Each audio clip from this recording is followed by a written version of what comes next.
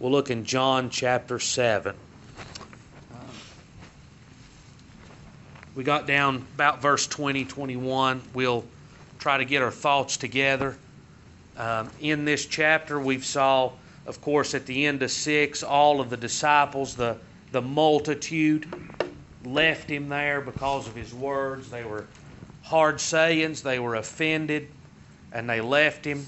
And, of course, Peter makes his great confession there at the end of chapter 6. We come to 7, and we see Jesus' own brothers. They're mocking. They're making fun of him. They don't believe in him. And, you know, they saw miracles. They saw the way he lived. But as you see over and over in John, people believe to an extent, but they do not believe that he's the Son of God, the Messiah, the Anointed One. And it's because of what he is and what he looks like and what he has in the flesh. It's not because of the works. But they're there mocking him and saying, you ought to be up at Jerusalem at this Feast of Tabernacles when everybody's going to be there. If you want people to know you, then that's where you ought to be doing your works. And the Lord more or less reproves them. He says, it's not my time. You go on. So Jesus stays, and he goes up later in secret. And we know he has to go in secret because this man, you think about not done in a corner, and I would like for us to recognize this, that everybody knew who Jesus was. And as they gathered for this feast, the common people, they're looking around for him. Have you seen Jesus? Have you seen him? Is he here? Has he been teaching anywhere? Where is he at? And the leaders, the Pharisees, and the Sanhedrin court, the judges and the rulers of the Jews, they're looking for him to kill him. They said, we know he'll come up here. We'll be waiting on him, and we'll arrest him when he comes. So everybody, from the highest brass in the Jewish religion down to the least, they all knew about him, and they were all talking about him. They're all looking for him. And about midway through the feast, Jesus goes to the temple, to the synagogue, and there he begins to teach the Word of God. And as the Lord teaches, they're marveling at his doctrine, at his wisdom. And they said, this man's he's not been to seminary, he's not been under any of these great teachers and leaders. How does he have the wisdom and the understanding that he has? And really, it's an impossibility that he would, outside of God bearing witness as to who he was. So Jesus comes down to verse 19. Did not Moses give you the law? Yet none of you keepeth the law. Why go ye about to kill me? So this people's trust was in Moses and in the law. They felt like that their lives were good enough and they met the requirements of the law enough that God was accepting them for what they were doing. And Jesus is going to take that law that they trust in and bring conviction upon them. He says, if you really were keeping the law, would you be going about to kill me? Does not the law say, thou shalt not kill? You know, you think about how easy that is. Even you and I, when we were in sin, if you've been saved, we all thought that we were good and right no matter what our lifestyle looked like. We were good enough to be accepted with God. But how quickly, with just the big 10, the 10 commandments, you could tear down what we said we were. And Jesus takes one of the big ones that nobody here would say, well, I've never done that before. Thou shalt not kill. And he says, you're going about to kill me. And they say, no, we're not going about to kill you. You've got a devil. You're wrong. We can see in chapter 5, the Jews sought to kill him. You can see in chapter 6, they were out to kill him. Chapter 7, verse 1, he would not walk in Jewry because the Jews sought to kill him. In verse number 11, then the Jews sought him at the feast and said, where is he? So what's going on? They're looking to kill him. That was their intent. That was their desire. And he calls them to the floor for it. And Jesus answered and said unto them, this is verse 21, I have done one work, and ye all marvel. Moses therefore gave unto you circumcision, not because it is of Moses, but of the fathers. And ye on the Sabbath day circumcise a man. If a man on the Sabbath day receive circumcision, that the law of Moses should not be broken, are ye angry at me, because I've made a man every whit whole on the Sabbath day? Judge not according to the appearance, but judge righteous judgment. So what was one of their great issues with Jesus? We remember earlier in this study of John, you saw the Sabbath law, the law of the Sabbath day in the Old Testament. How that there was to be no servile work done therein. It was to be a holy day, a day dedicated unto the Lord. And so here the Lord Jesus has come, and He's taken sick people and people that are lame and people that have need, and He's been healing people on the Sabbath day. And they've said, well, when you do that, you're working on the Sabbath day and you're breaking it. That was their biggest gripe against Jesus, especially at this time. And Jesus says, Moses gave you circumcision. So we know that circumcision was 430 plus years before Moses. God gave circumcision to Abraham. And that was the seal, that was the mark, that was the token that God gave to the Jewish people that would set them apart from the rest of the world. And in a lot of ways, it's like our baptism today. Those that have made profession, those that have been saved, they are given water baptism. That's not a saving work. Circumcision was not a saving work. There were many circumcised men that in the wilderness died in unbelief of the Word of God. But it's a sign and a seal. And so Moses took this that God gave to Abraham, and there was a law given that on the 8th day, every man that was born, every child that was a male that was born would be brought to the temple and would be circumcised. Well, that's well and good. But what if you're born on a Friday? 8 days from Friday is Saturday, the Sabbath day. Now we've got a problem. You can't circumcise on the Sabbath day. You'll break the Sabbath. But it's commanded that we circumcise on the 8th day. So you know what they did? And honest, is this really that hard? Well, we'll circumcise on the Sabbath day because that's what God commanded. But you know, it gets much more absurd than that. In Luke chapter 14, Jesus is making this same argument with them, but he says this, which of you shall have an ass or an ox fallen into a pit, and will not straightway pull him out on the Sabbath day? Now we recognize that's in the law as well. They're saying you shouldn't heal these people that have need on the Sabbath day. You're working. But if one of my cattle falls into a ditch and is going to die there, I can go and pull him out of there on the Sabbath day. You see the hypocrisy. And that's the way religion is. Religion and works produces hypocrisy. Because I say, this is what you ought to do.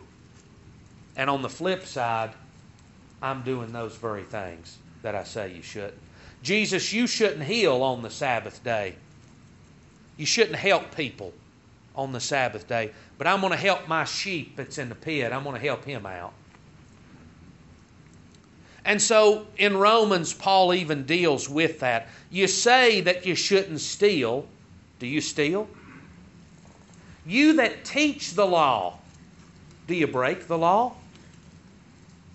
Here was a people that trusted in the law for righteousness, and yet they were breakers of the law.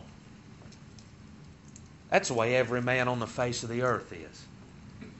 They're trusting in works, and yet they're unrighteous. That can't work. But Jesus says, if a man on the Sabbath day by the law of Moses can receive circumcision and the Sabbath not be broken, why are you angry at me because I've healed a man, I've made a man whole on the Sabbath day? Judge not according to appearance, but judge righteous judgment. You're going to have to get a little deeper if you're going to get to the truth. Don't judge based on appearance. We might say today, don't judge a book by its cover. Don't make a rash judgment. But dig a little deeper and let's judge righteously. Listen to this in Deuteronomy. I charged your judges, Deuteronomy chapter 1, verse 16, at that time, saying, hear the causes between your brethren, and judge righteously between every man and his brother, and the stranger that is with him. Ye shall not respect persons in judgment, but ye shall hear the small as well as the great. Ye shall not be afraid of the face of man, for the judgment is God's. It was an esteemed place to be a judge. It was a weighty place to be a judge. Because God's commandment is, you judge righteously in every situation. Don't take into account who a man is, what family he's from, what kind of money he's got, whether or not he can benefit you or not. Don't take any of those things into account, but as the case is brought before you, you judge rightly according to the law of God. That's hard for a man to do, isn't it? But that was the commandment of God. God commanded in the nation of Israel, amongst His people, that if there's judgment brought, it's righteous and it's true and it's the right thing. And so here the Jews, they're doing one thing and accusing Jesus for doing, honest, a better work than what they were doing. And that's the way we'll be if we're not very careful. We will accuse one person of doing something and saying that's a shame, they ought never to do that. And then tomorrow, we do the same thing. Or our children do the same thing. And we sweep that under the cover because we respect their person. And let me say this while we're right here. Respect of persons, you see that in the New Testament as well. God is no respecter of persons. And sometimes you'll hear that interpreted as God treats and gives every man the same thing. Now we know in the flesh that's not true. Some people are born rich, some people are born poor. Some people are born with sight, some people are not born with sight. Some people are born with great intelligence. Some people don't have great intelligence when they're born. Does everybody get the same thing? Everybody here, was you born with the same thing as everybody else? No. And that's not what that means either. It means that God does not take into account who that a person is as He's bestowing His gifts. Man doesn't receive anything because he's good, because he's religious, because he's got money, because he's important, because he's a politician, because he's a member of the Sanhedrin court. God's not taking into account who a person is as He's giving His gifts out. That's what that means. Doesn't mean everybody gets the same thing. And so, judge righteous judgment. In Deuteronomy 16, thou shalt not wrest judgment, thou shalt not respect persons, neither take a gift. For a gift doth blind the eyes of the wise and pervert the words of justice. So the judge shouldn't be paid off either. You pay the judge off, you know what that's going to do? That's going to blind his eyes to justice and turn him to your favor and to your side. There's ways to worm around everything in this world. And certainly the judicial system set up to where those things are not supposed to take effect. But we all know they do. But God does not respect persons in judgment. God's not going to be paid off in judgment. And so we shouldn't expect that. That just because I am a Pharisee, and because I'm of the tribe of Benjamin, and because I was circumcised the 8th day, and because I've kept the law from my youth up, that does not put me in a more favorable position with God than some Gentile that's out in the world. God does not respect persons in judgment. So just because we're at liberty and we've been baptized and we've been faithful and we've been good all of our lives compared to people in the world and people that we went to school with and people that we know and people that's our family, I mean, we're above all of those.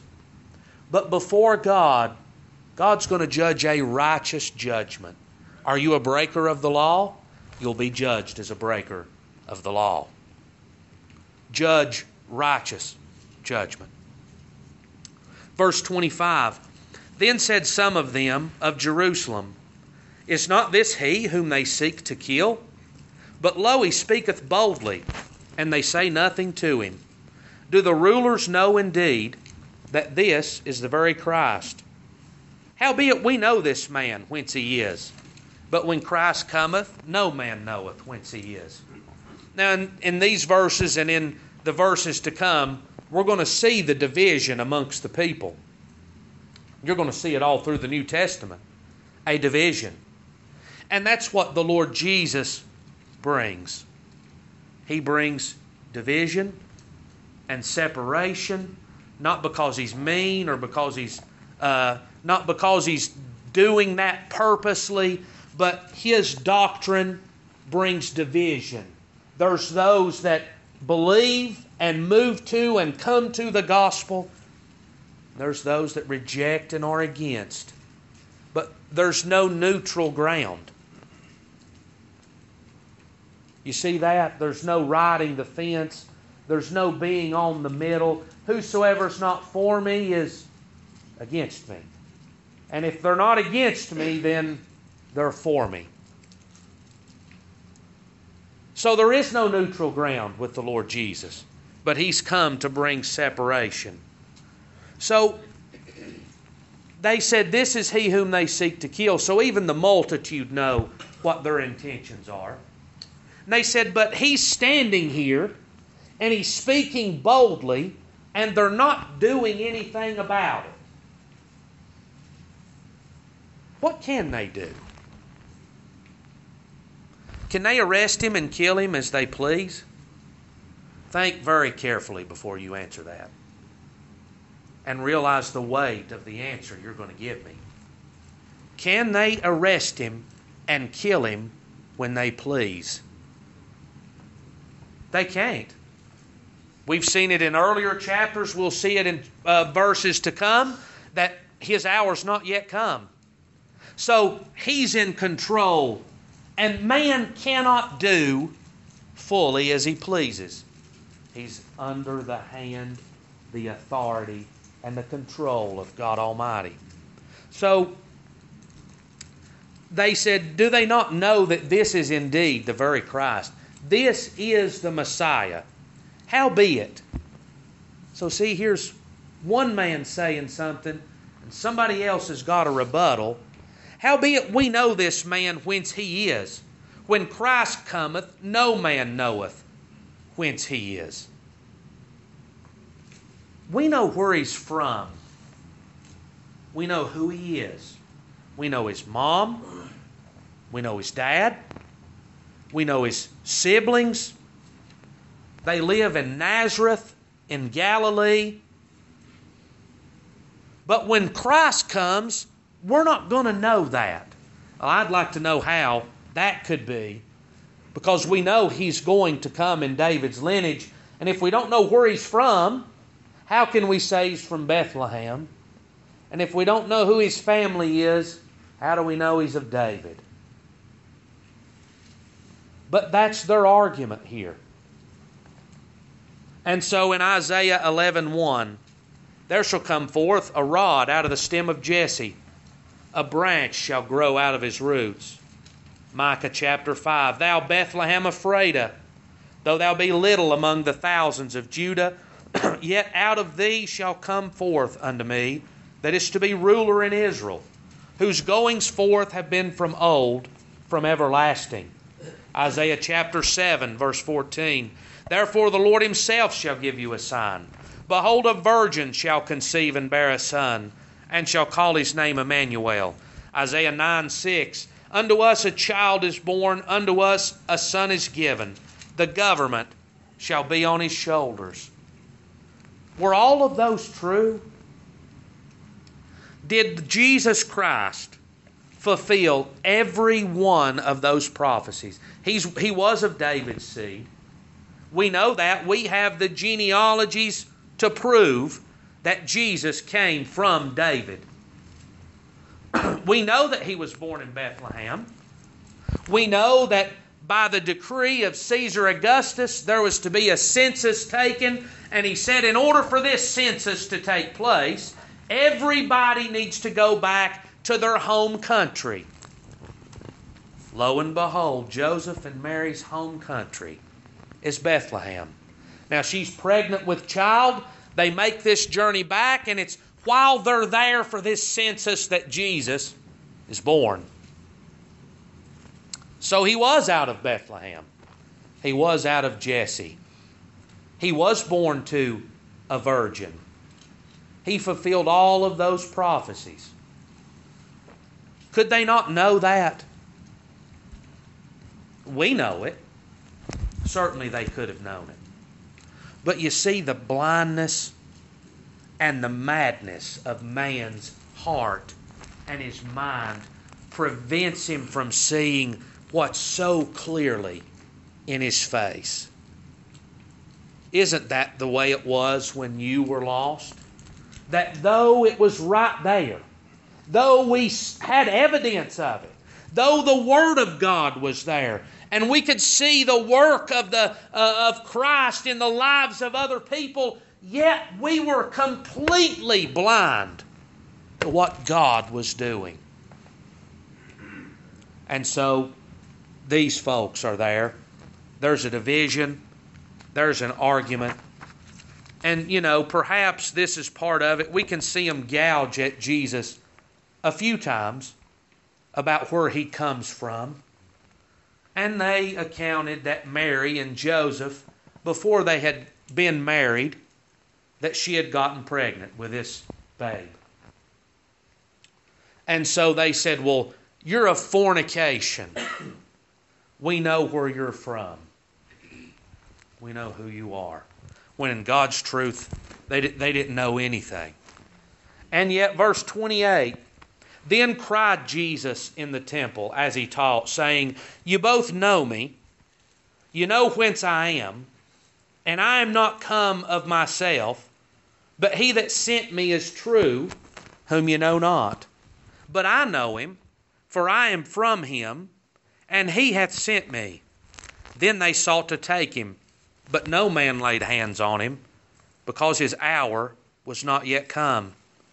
Many of the people believed on him and said, when Christ cometh, will he do more miracles than these, which this man hath done? So Jesus, as this conversation is going on, as the people are debating, the multitude, and remember this is the Feast of the Tabernacles. Every man that was a Jew in the region at this time made the trip to Jerusalem to keep this feast. Jerusalem is a packed city at this time. And they're there, and the crowd is debating who this man Jesus is. And that debate, at this time of year and all through the year, that debate still goes on between man. Who was Jesus? A good man? A prophet? A miracle worker? He wasn't even real. He was made up. He was the Son of God. That debate still goes on today. And so as this is going on, Jesus cries out, "You know me, and you know whence I am. You know where I'm from. You know my family." They could give testimony. Mary, no doubt, had give testimony, as well as Joseph, as to how he was born and how this came to be. But we don't believe that foolishness. That is foolishness. And God said the gospel of Jesus Christ was foolishness to the unbeliever. And so is the account of the Lord Jesus and His birth to a virgin that was unmarried. That is foolishness to believe such a thing. And the song Trish sings, who could believe? Only those that God revealed to, period. Only.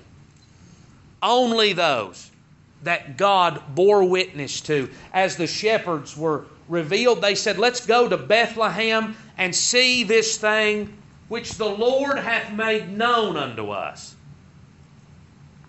Who knew but those that the Lord had revealed and made known the work of Christ to?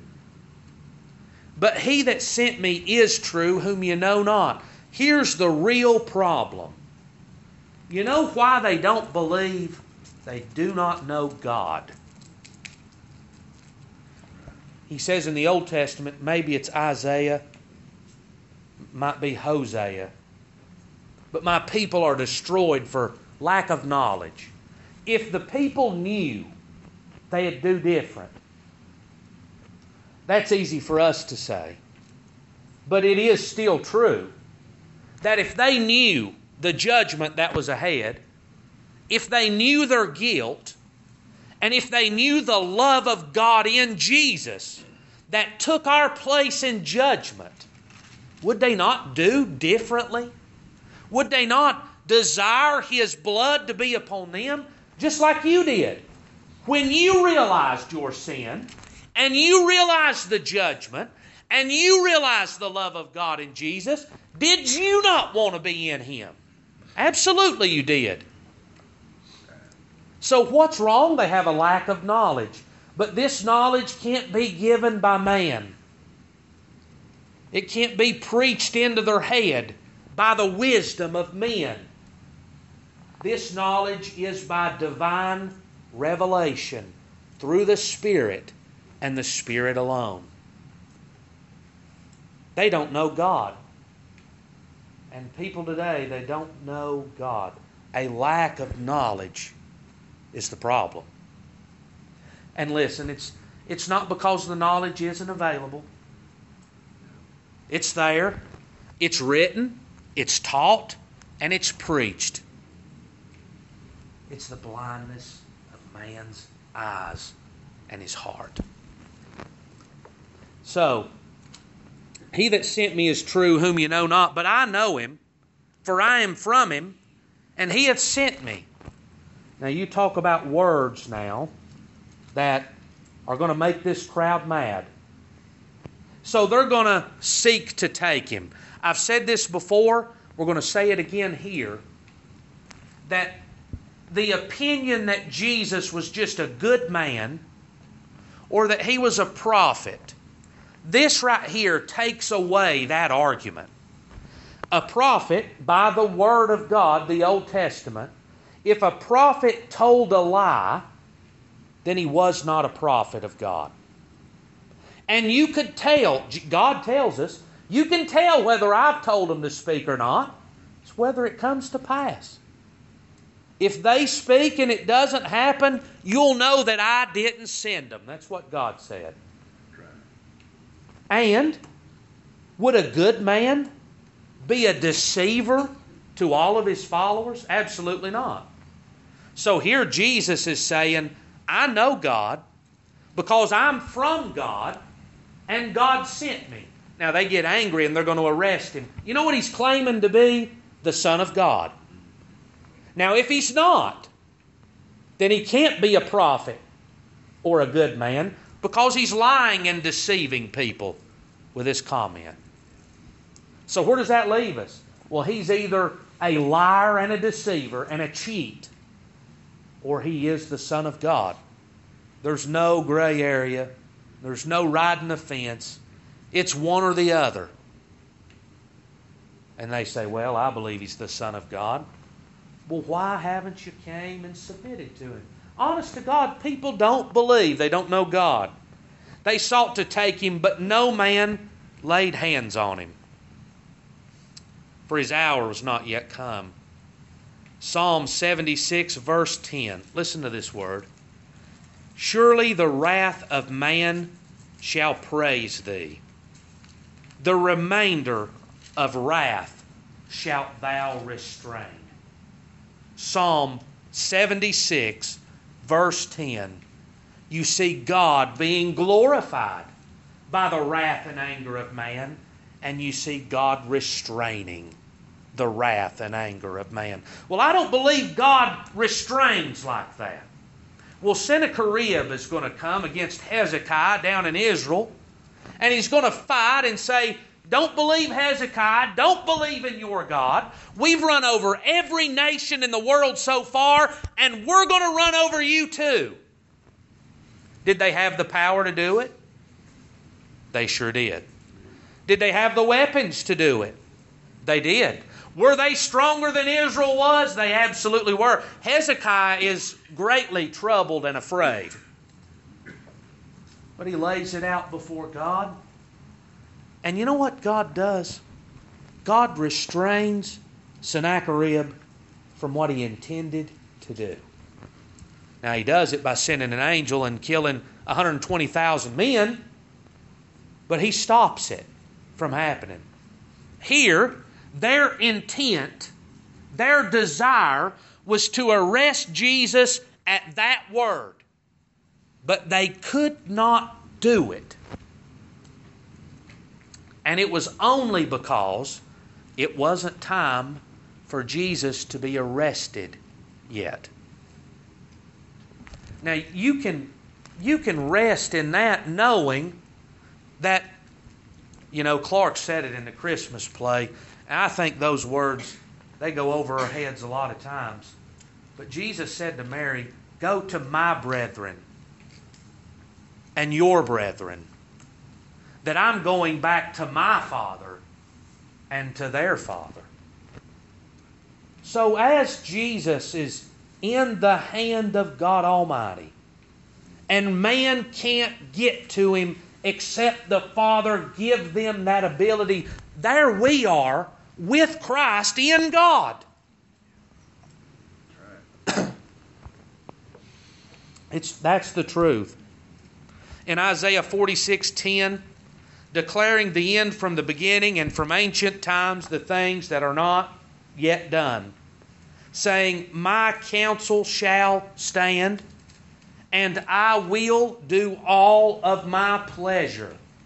God says, I'm going to do as I please, whether you like it or not, whether you want it or not, whether you try to stop it or not, I'm doing and accomplishing my will. Now, what's going to stop that from happening? There's nothing that will stop God from accomplishing His will. They're not going to arrest Jesus until God has declared it was time for Him to be arrested. Remember last week, Judas is being restrained. Here, even the Pharisees are restrained from doing as they please. So, then they said, when Christ cometh, will He do more miracles than this man has done? And listen to the first line of that verse, verse 31. And many of the people believed on Him. So as you read that, you think, well, here's people that they've got genuine faith in Him. But they still don't know who He is. They don't have genuine faith. They believe on him, maybe that he's a prophet or that he's a good man. But they say when Christ cometh, remembering Christ is not his last name. Christ was a title, the anointed one, the Messiah. It's an Old Testament word. So when you read Jesus Christ, and really in English we probably should say Christ Jesus. Christ is his title as the Messiah, the anointed one. So they're saying this man, he's something else. But when the Messiah comes, he's going to be even greater than this man.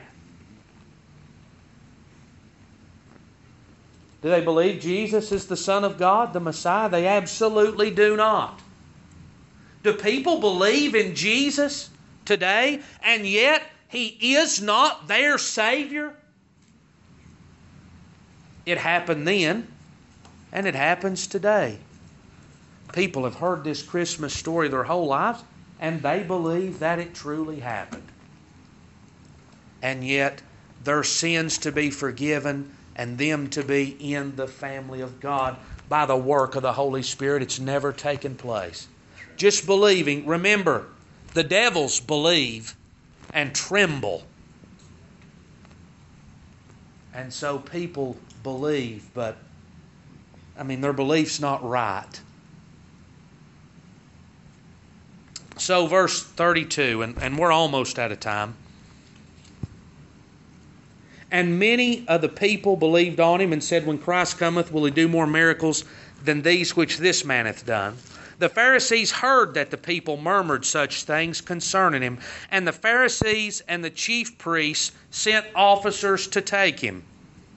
Then Jesus said unto them, Yet a little while am I with you, then I go unto him that sent me.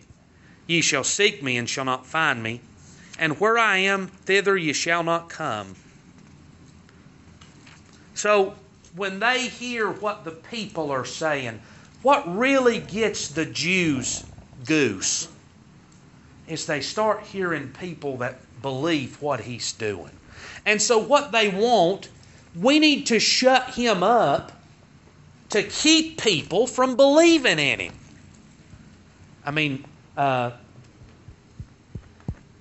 Caiaphas, I think, was the high priest that said, this man ought to die that the whole nation be saved. Now what he was talking about was politically, and the Pharisees not losing their position, but God spoke a prophetic word through him, and him not even saying the right thing. But that's their intention here. If we don't do something, people are going to follow this man. We've got to get rid of him. So they get some officers together, and they say, go arrest him right now. Now they can't do it. They don't want to get their hands dirty. You see that? They wouldn't. Think about hypocrisy now. They're going to bring the Lord Jesus to Pilate to kill him when he's not guilty of anything, and they know that he's not. But they say, we can't go into the judgment hall because if we did, that would defile us and we wouldn't be able to eat the Passover. It's in the Scripture. That's what they said to Pilate. Hypocrisy. You tell me how good you are. Tell me how good you've done. Show me all of your works. And I know you're an actor. Because we are all corrupt. Of ourselves and of our hands, we've made shipwreck of our lives, and we've done it more than once. And if it was not for God, there'd be nobody saved. Nobody would know Jesus. Nobody would care about Christmas. Nobody would really know who he was. They said, go arrest this man. And Jesus says, yet a little while am I with you. Then I go to him that sent me. I'm not going to be here forever. It's what Jesus says. And really, he's just got a few days. I don't know if this is a year from his crucifixion, but his time is drawing nigh. Yet a little while. That's the way we are too. We've got a little while. Yet a little while are we here to hear the Word of God. and to believe. Ye shall seek me and shall not find me. And where I am, thither ye cannot come. Now he's going to go away, and what he's saying here, he's going to be crucified and ascend back to God. Now how can they go get him there? If they look for him, can they find him? Can they go where he's at and find him? When he's with the Father, he's out of reach. Man can't go there. In John 3, except a man be born again, he cannot see. And again, except a man be born again, he cannot enter. John 6:44, no man can come unto me, except my Father which is with me draw him. In Luke 13:24, many will seek to enter in and shall not be able when once the Master has risen up and shut to the door. You know when people are going to seek after God?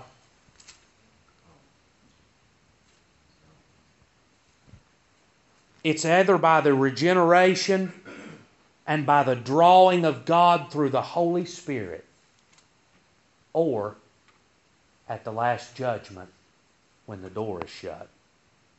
Jesus is telling them, your time to seek me is going to run out, and it's going to be then that they're going to seek him, and they're not going to find him. God said, because I have called and ye have refused. Is that not what's happening? I don't know. People don't think we believe that Scripture.